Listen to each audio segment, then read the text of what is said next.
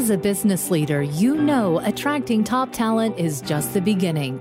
Real growth happens when you lead yourself and others well, creating a company culture that attracts, nurtures, and retains the best of all things. We'll teach you how to make an impact through a holistic leadership approach, reframing success in leadership.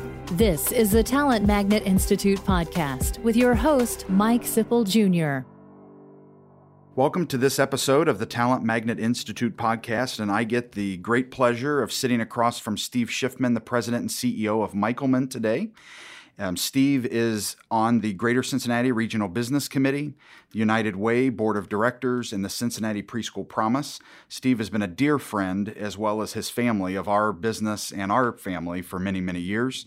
And very excited today to have a discussion around conscious capitalism and the purpose and innate focus of why your organization truly exists and how to lead in an innovative and sustainable way. Steve, thank you so much for joining us. It's a pleasure to be here, and let's see if we can solve this problem over the next 45 minutes. I look forward to that. It's great to be here. Thanks. So share a little bit. Let's start into the focus of business, right? So we many entrepreneurs go into business for the sake of building something great, creating profits, and selling a company.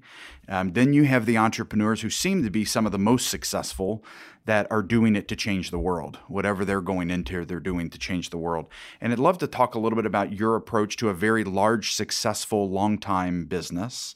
How have you all really focused on your purpose and why you exist? Yeah, it's a really powerful question, and it seems like there's a simple answer, right? Well, you're in business to make a profit, and of course we're in business to make a profit. But I'm going to start, as I do oftentimes in our Leadership Accelerator at Michelman when I'm talking to our emerging leaders and a lot of our global leaders, and I'm going to take the audacious step of trying to challenge or refute a 1976 Nobel laureate. Milton Friedman famously said, he said a lot of things, a brilliant guy, but he famously said that the only corporate social responsibility a company has is to maximize profits. And he also said that there is one and only one responsibility of business: to use its resources and engage in activities designed to increase its profits so long as it stays within the rules of the game. Candidly, I think that's all wrong. And, he won the Nobel Prize. I didn't. But I believe that statements like that have caused many of the problems that we deal with in our economy today. Problems like excessive CEO pay, problem like corporate rating, problems like massive cuts in employment, ways just to make additional profit. The need to always do more. So this notion of conscious capitalism, right? Making a profit, look, that's inherent to business. We have to make a profit. But I think about it this way. We need to breathe oxygen to live. We need to create red blood cells to live, but we don't live to breathe and we don't live to create red blood cells. Those are necessary. Making money, growing our business, increasing profits, return on assets, driving EBITDA, those are all really important, and we need to do that in order to live and grow as a company. We like to say that we're building it for the fifth generation of ownership, most of whom aren't born yet. Without doing all that, we can't have a sustainable business. But we think about business through the lens of all of our stakeholders, right? Making money for our shareholders is incredibly important, but so is making sure we have a great environment for our associates, and we have a way for our associates to build a career and feel fulfilled and take care of their families. We're very active at Michelman in our communities around the world. We have a presence in 5 or 6 countries around the world, and we do community activities and community engagement, all of those countries, whether it's India, China, Singapore, Luxembourg, Belgium, the United States. Our suppliers are important to us. Obviously, our customers are important to us, our communities broadly, not just doing the things we do in the nonprofit world, but also, paying taxes so that we can have a good police and fire force, right? So we try very hard to keep all of this in balance at Michelman. Now, candidly, we've done quite well. We've grown our business, and we have grown wealth, and we've created a great profitable business. But we're not perfect at this, and we stumble on a regular basis, but we always try to do it with the balanced lens of all of those stakeholders that we're looking at as we're trying to build this business. That's wonderful. Steve, has that always been the case for generations at Michelman, or is it something that you and your leadership team brought in? Or? Yeah, look, I like to say that I'm standing on the shoulders of giants. We're third generation, and I can tell you that when the business was founded almost 7 years ago, they weren't thinking about a conscious capitalist business. They were building a business to make a living, right? And over the years, the business was very successful. It grew nicely without me, and was very entrepreneurial. And they wouldn't have used the terms conscious capitalism, going back a generation or so. But my predecessors in our business always cared deeply about our employees.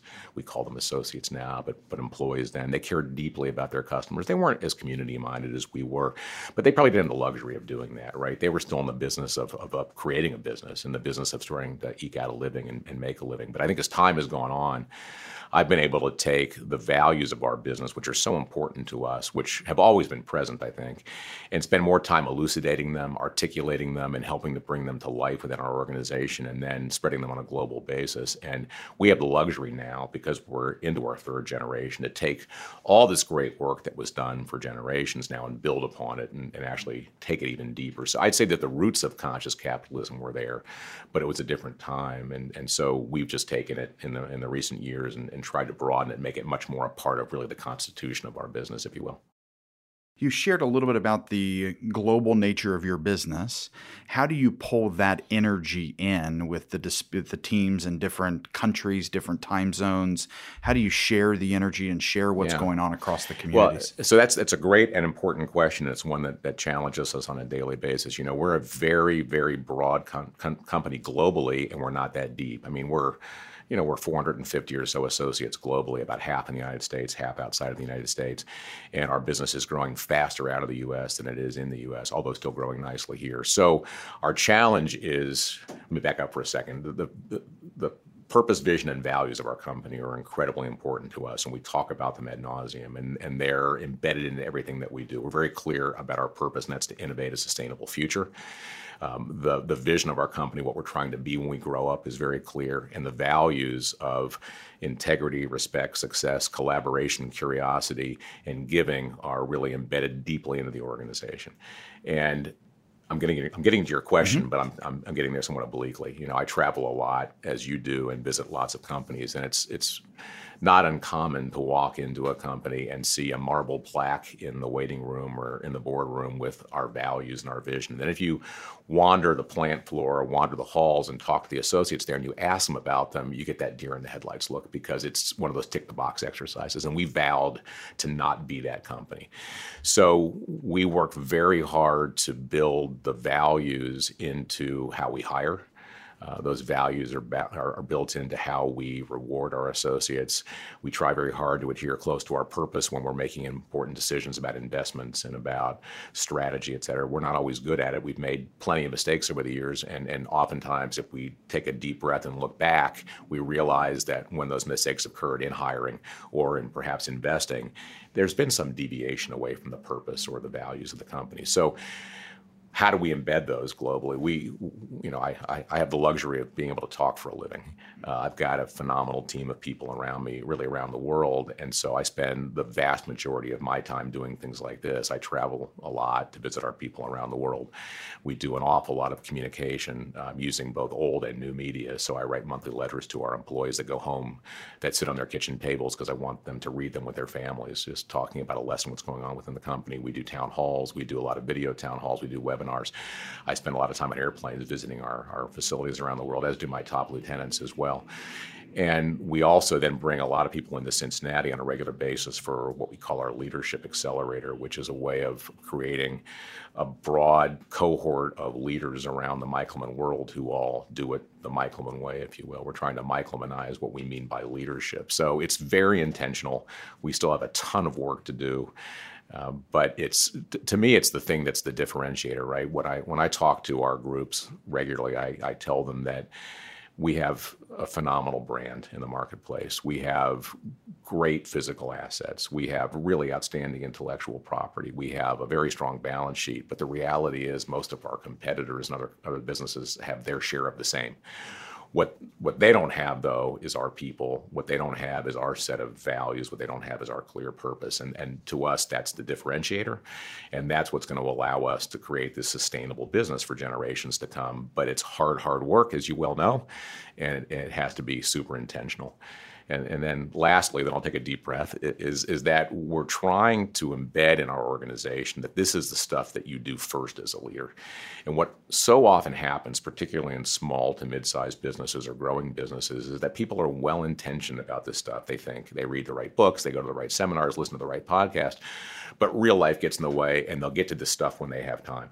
We're trying to flip the script, if you will, and we want our leaders to start every day with this stuff and then get to the transactional things later. And if we spend our time really building this into the organization and building deep relationships and helping our people feel a sense of fulfillment, understand the purpose of the business, when it's time for the transactional stuff, making products, selling products, shipping products, it's a lot easier to do it that way when you've already got the purpose and the values built into the process. Mm-hmm. Absolutely.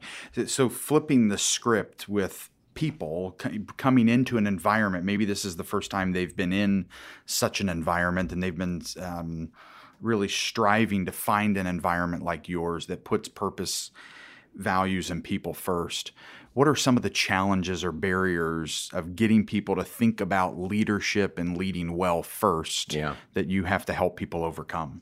Well, I'm talking to a guy who's in the recruiting business, and so much of it comes down to the talent that you acquire. And we are learning, we're not all the way there yet, but we're learning to put the values first in how we find talent and how we select talent. In the old days, and I'm sure this still happens in lots and lots of businesses, look, you need somebody in sales or somebody in finance or somebody in marketing. You look for the skills, you hire them, and you hope to God that they have the right kind of values and they fit. We have found so often, as I'm sure you have, that when things don't work, it's almost never, at least in our case, or at least it's rarely because they don't have the transactional skills to be good at their job. It's because there's some values fit issue. There's a cultural fit issue. So we've, again, using my term, flip the script, we spend a vast majority of our time up front really assessing new candidates against the organizational values. And so we've built what we call our talent acquisition process, or TAP. And it used to be that only the subject matter experts would interview somebody for sales or technology work or a science company. But now what we do is we have teams of people who are trained to be interviewers on our values across the entire organization, interview candidates. And it's nothing to do with their subject mastery. We have subject matter experts still interview on subject mastery, but we have these teams of other people who are assessing potential candidates for fit. Don't bat 1,000, but we're a lot better today than we were before. So we believe that it starts with, our business. You can't make a good finished product without great raw materials. And so we try to find the right raw materials first, people who have the right attitude, the right values fit with our organization. And by the way, they need to have the right skills as well, but those are easier to find. And then we're getting better at, again, not perfect at, we're getting better at the whole onboarding process. We know over the years when we've lost good people early, it's because we haven't onboarded them well. And so we're trying to get much better at how do we integrate the new talent into our organization. And that's an ongoing process. But then I'll finish by saying the job never ends. And back to how I spend most of my time and how a lot of our leaders spend a lot of their time. It's that ongoing talking, communicating, teaching, coaching on what matters most, the values, and making sure that we give people time. In the monthly letter that I just sent yesterday to our team talking about this very topic, I finished by sort of calling a foul on myself, and that is people regularly want to know, how are we doing as a business? And the easy answer is to jump right to the financials, right? How are we doing in revenue? How's the EBITDA for the month? What's the return on assets look like? Those are easy answers. Important, but easy answers, but only, as I said earlier, a small part of the story. And so if that's how we always answer the question, I might be preaching the notion of all of our stakeholders and talking conscious capitalism, but I'm sending the signal that all that matters is the money. And so we're trying very hard to change how we answer the question, how are we doing? And so clearly how are we doing financially is incredibly important, but so is how are we doing in terms of developing associates? How are we doing in terms of our community impact? How are we doing in our leadership accelerator work, et cetera, right? So we're trying to learn how to be more holistic or conscious, to use that term, in how we communicate with our associates, how we answer the question about how we're doing, and how we focus the work of our people. Mm-hmm. Yeah, it's setting the tone for corporate culture, that corporate culture is a culmination of all of the daily interactions and behaviors and actions that are taken that sets the tone. So if conscious capitalism is a focus area, making sure that the behaviors align to that. And even when you're onboarding, you're reinforcing the fact that we want you to continue to develop yourself and the world around you. If you're a healthy leader here, we also want you to be a healthy leader at home. The way you leave we've been in environments where you look at, I wonder, and you ask the CEO, what do you think your employees say about this organization when they go home or spend time with their neighbors or family on the weekends, right? And is that message positive? Are they a positive brand ambassador, right, or are they a negative detractor? And what do you want? How do you want to create meaningful work? And how do you want to challenge and grow your employees? And it sounds like you all are doing everything you can to put that in the forefront. Well, I'd like to think we're doing everything that we can, but being realistic, I know we're missing things, but I know that it's incredibly important. If we look at why people leave organizations, they leave because they're not engaged. And you've read the same statistics I have, that the vast majority of people working in America today aren't engaged in their work. And it doesn't take that much to engage people, but it's intentional work. And sometimes it seems to be contrary to the messages we're taught about how to run a business. Back to my comments about Milton Friedman, right?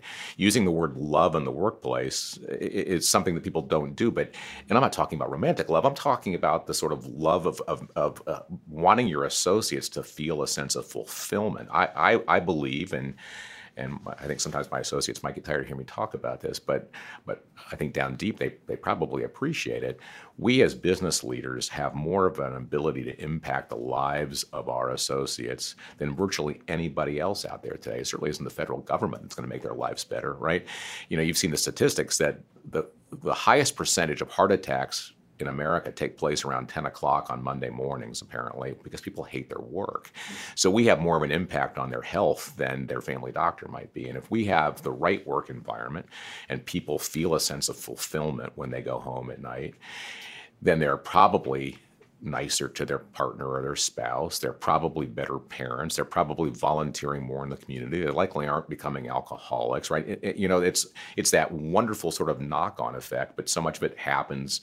We spend more time at work than we do with our families. And I always say that I spend more time with my chief financial officer than I do my wife, whom I love more than anybody on the planet. And so if I can't enjoy his company, then there's something wrong, right? And so how do we create the environment where people actually don't dread going to work on Mondays, that they actually go home at night feeling a sense of fulfillment because they've accomplished something towards a greater mission? It has so many phenomenal knock-on effects throughout the rest of their lives and through the rest of the world that we can actually make a difference in the world, not just make more money. And, I know that that's a big order. And I know that we miss on a regular basis, but as long as we hold that intention on a daily basis, and that's our aspiration, I believe that, speaking selfishly, our company, we will create a sustainable future for our organization. We'll last for generations to come. We'll be able to add value to the world around us, and we'll have people who want to stick around and be part of our organization for a long period of time. Mm-hmm. Excellent. Thank you so much for sharing it that way and that specific. I mean, at the end of the day, when you have unhealthy work environments, you're going to have unhealthy relationships in every aspect of your life, or you're going to turn healthy relationships into unhealthy ones because of your dissatisfaction in the workplace. And there's so much of an opportunity to both of us, to our listeners, to be the difference, right? To be an environment. I remember, I've shared this in a couple of podcast episodes ago, that I was in a conversation with a leader who told me at a conference that my client had actually invited me to attend with them, that this is the first environment I've ever felt safe. Wow. And I ever felt like I didn't have to look behind my back to see what was coming next. I could do my best work. And this individual was in his mid-50s and spent 35 years trying to find this environment. And that's the type of work that both Centennial and the Talent Magnet Institute want to be a part of and strive every day to create healthier leadership teams, create healthier companies. Healthier companies create healthier families. Healthier families can create healthier community in the world around us. And making a significant impact in that is all about conscious capitalism. Well, we're lucky, too, that we've got some phenomenal role models in our community and broader. I've been lucky to create over the years a really deep friendship with John Pepper, who's the former chairman of both Procter & Gamble and Disney, and John has been one of my mentors. He's spoken to our Leadership Accelerator, and a more successful / kinder man you're never going to find. And I talk to people who worked for John or with John decades ago who still have unbelievably fond memories of working with him. Obviously, he was a driven, very successful leader, but such a caring guy who cared deeply about the community. And still, we work on the preschool promise board together today. And so there are people like John and others in our community who showed, even in large businesses, that was possible. And you read a lot of about companies like Whole Foods, now part of Amazon, and Southwest Airlines, and companies like that practicing conscious capitalism, Starbucks, which is great, good for them, and it's important. But I still think that those lessons sometimes are missed when it comes to small and mid-sized companies. And we know that there are more people employed throughout America in the small or mid-sized companies than there are in the larger companies. And so we're the ones that have an ability to actually change the world if we adopt these practices. And that's the mission that I'm on, starting with our own company, and we'll see where we can take it from there. That's wonderful. So you've shared a bit about the Leadership Accelerator.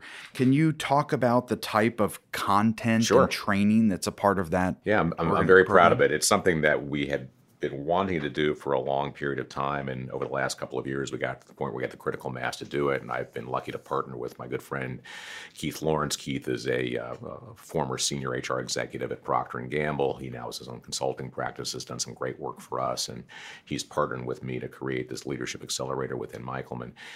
And what we're attempting to do, as I said earlier, is create kind of, if you will, the Michelmanized way of leading, so that we can have this really powerful distributed leadership model throughout our entire world. So we regularly bring in cohorts of about 35 people from around the world.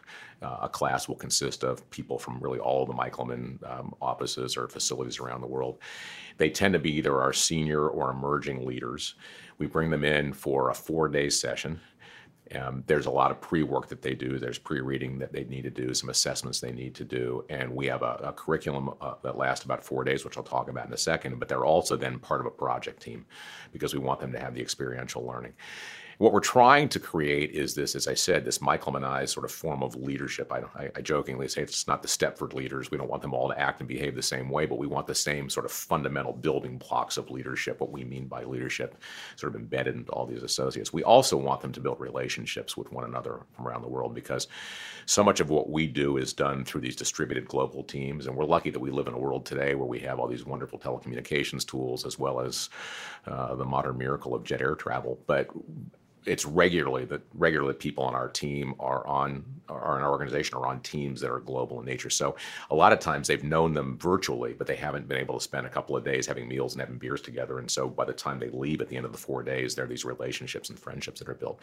So we teach everything from strategy, sort of the building blocks of strategy, to things like grit, how to sort of persevere, because we all are dealt with challenges. We talk a lot about our purpose, vision, values, and conscious capitalism. We talk a lot about community engagement, and we actually take them all off site for a day of community work while they're in town, so that they can actually do projects together in the community and get to know each other that way.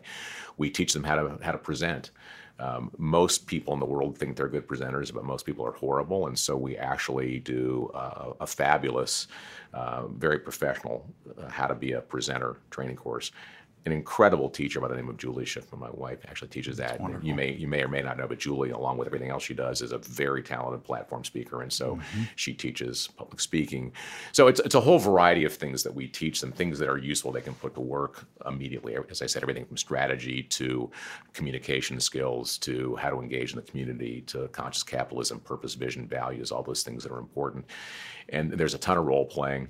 There's a ton of sharing. It's a very personal session. They talk a lot about the challenges that they've had and what's gotten them to this point, and they create some learning buddies that they then carry on after the seminar, after the session with, so that they kind of help one another to continue to get better.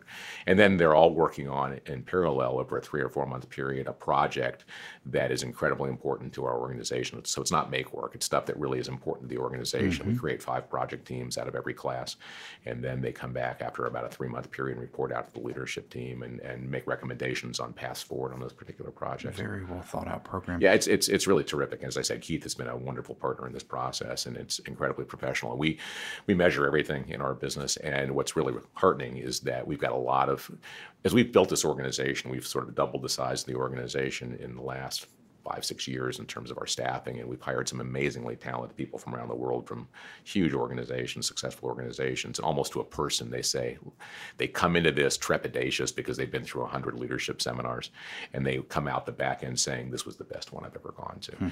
And I think it's really it's all of it, right? I want to think it's the in-class stuff, it's the speakers like John Pepper that we bring in, it's the project work, it's the building the relationship. So it's the whole thing holistically that has turned this into a powerful process. Yeah. Do you focus on listening skills and conflict management skills and kind of the whole self side of physical health and things of that nature? We get into a lot of that stuff as well. Okay, that's wonderful. Yeah, so it's a great program. We continue to tweak it. We do some other courses like how to get stuff done, right? So at the end of the day, we can talk about all this wonderful stuff, but all these guys as leaders still have to find ways to get things done. And so what are the skills they can pick up on how to plan and manage their day better? How do they help others to be more effective in the work that they do? So some of it's personal, some of it's more operational, but really it's trying to, as I said earlier, imbue the organization with this sense of what does it mean to be leader in our world, and going back to what I said earlier, we really work with them on flipping the script on how do they take this learning and then help the people for whom they have responsibility in the organization to get better and better and better, and how does this become the first thing they do, not the thing they do when they have time later. Well, Steve, I've had the opportunity to serve with you and your wife. Julie and I were on a committee many years ago when we took the Cincinnati Ballet to Manhattan, which was an incredible undertaking. Still unbelievable, right? I was at a session about a month ago where Julie Calvert from Source Cincinnati, who's now leading the convention bureau, was presenting the regional business committee. And she was talking about so much work that's been done, and she points to that, Mike, as the catalyst for everything that's being done today that's putting Cincinnati on the map. So that great work that you all did, I'm very proud of Julie and you and everybody else, that turned out, starting with the ballet and ended up being all the arts organizations in Cincinnati for a week. That began this journey that we're on to now make Cincinnati this hip and well-known place. Right. It's very cool. Right. So Julie, I know you'll listen to this. Thank you for your leadership. But when I look at, Julie's the executive director of Adopt a Class. You're so involved in helping form the Cincinnati Preschool Promise and everything that the business community has done to bring that online. We're actually going to have an episode that the listeners will be able to tune in to learn about the Cincinnati Preschool Promise, early childhood education, workforce with Shiloh Turner and Florence Malone. Fantastic. Can you share why that particular space of kids and children and mentoring and education? Well, first, let me talk about community broadly, then I'll zero in on the children's piece. I have been very, very fortunate that I've had such amazing community opportunities since I got here. I was lucky. My parents were always very involved in the community, so I saw that as a young kid. But I came to Cincinnati 32 years ago knowing nobody. And really my way into this community was through community engagement. And sometimes I joke it's a little bit like Michael Corleone. Every time I try to get out, they pull me back in, right? So you once you're in, right? You know that well. But I found such amazing people in Cincinnati through my community engagement. And I got to know some of our community leaders. They treated me as an equal. If you're prepared to do the work and you're in, then you're one of them, right? And over the years, Julie and I can tell you without hesitation, our very best friends are the friends that we've made through the community work that we've done. And you might say the same thing, right? And why is that? It's because we share a similar sense of values, a similar sense of purpose. These are all really successful people, however you want to choose to define success. I mean, they're successful professionally, they got great families, and they're totally engaged in making our community a better place. So It's a little selfish on my part because it's been fun, but it's also, I believe, this is why one of the reasons why we're so focused on doing community work at Michelman is I think it's one of the most unheralded leadership development tools that we have, right? You might go to work every day as a sales guy or as a finance person. You go sit on your community board and you're doing everything from HR stuff like hiring a new executive director to planning a party to having to raise funds to having to pay the bills to doing facilities work, right? Strategy work. So it's an amazing way to learn skills that perhaps you're not learning in your organization and build the confidence because you're sitting next to, in our community, a guy like Tom Williams or Bob Castellini, and they want to know your opinion, right? So it's there's nothing bad about it. It's all good stuff. Right. Why kids? I'm very lucky to be born in America when I was born in America. I'm very lucky to be born, let's face it, a white guy with privilege, right? And based upon the zip code that I live in, I had a good educational set of opportunities. My children the same. Based on my affluence, we could live where we wanted to live. I could send them to private schools I did, or we could move into a neighborhood that had a great school system. But as we know, that unfortunately is not the case for so many of our citizens in the United States broadly, but in Cincinnati specifically. And we know how compelling the data is. If kids show up to kindergarten not ready, they have a very good chance of not reading on grade level at grade 3. If they're not reading on grade level at grade 3, they have a much better chance of not making it through high school. They have a much better chance, if they don't make it through high school, of ending up incarcerated or on the dole for the rest of their life, right? And if you're a person of color, it just multiplies those odds, many, many times. And so it just isn't fair, right? It just isn't fair that my kids and your kids, because of who we are, have this amazing head start, and so many kids don't. And so that's on the personal level. But then if you look at it from a community/business level, we need employees, we need customers, we need active citizens who are contributing members of our society. And if they're not prepared for school at kindergarten, there's a very high likelihood as they matriculate through the system, they're not going to be contributing members of society or not going to be great employees or great customers. And so it's just one of those things that's so incredibly important, first of all, as a human being, but then as a capitalist and as a guy who's cares deeply about the city, there's almost nothing we can do. I think it's more important right now than to try to make sure that kids are ready for school. We have to make sure that the schools that they're going into are better and better as time goes on, but we can start with these little ones and make sure they have the kind of opportunity that our kids have. Yeah, the discussion we had with Shiloh and Florence, we talked about most communities are working on. They realize the gap that's been created for years and years, decades, in early childhood education and the investment and focus that needs to take place there, both from a human level and making sure that all kids have the same opportunities, but also from a workforce and economic development standpoint. Right. That we always share with organizations that go volunteer in a school. You're going to be, your employees are going to feel they're going to be greatly gratified and impacted by their experience of volunteering in a local school. You're going to touch the lives of children and help them make connections and friendships and see the excitement of business and work and what you're doing as an organization. And they're going to go tell their parents or grandparents about it. That's right. Right? So you're reaching multiple generations from a workforce standpoint, and you're doing good and you're empowering you mentioned engaging people. The Adopt-A class that Julie runs, and Michelman, as you might imagine, adopts a few classes. And we actually did it before Julie became the executive director, and our people who do it love it. Mm-hmm. But what's so powerful is, the Adopt-A class goes into, they're all Title I schools. So you've got the majority of kids who are on free and reduced lunch. And so these are kids who come from not privilege, right? And we have at Michelman a lot of female scientists, a lot of women scientists. And so I've heard little girls in the classes say, I didn't know girls could be scientists. Maybe I'll be a scientist, right? They come out and they get a chance to sit in the CEO's chair and they walk through our laboratories and see what it is that we do. And so now at least, look, we're not going to change their lives necessarily in one visit or in one visit a month, but we start to implant in them the idea that there is opportunity out for there. them. Yeah, for them. And it's a very powerful, and you know what? It's powerful for our associates because so many people, look, you and I work a lot in the community, so we see this firsthand on almost a daily basis, but so many of the people who work with us and for us don't. And so to them, poverty, for example, is this sort of foreign, this thing that they read about, right? It's a concept.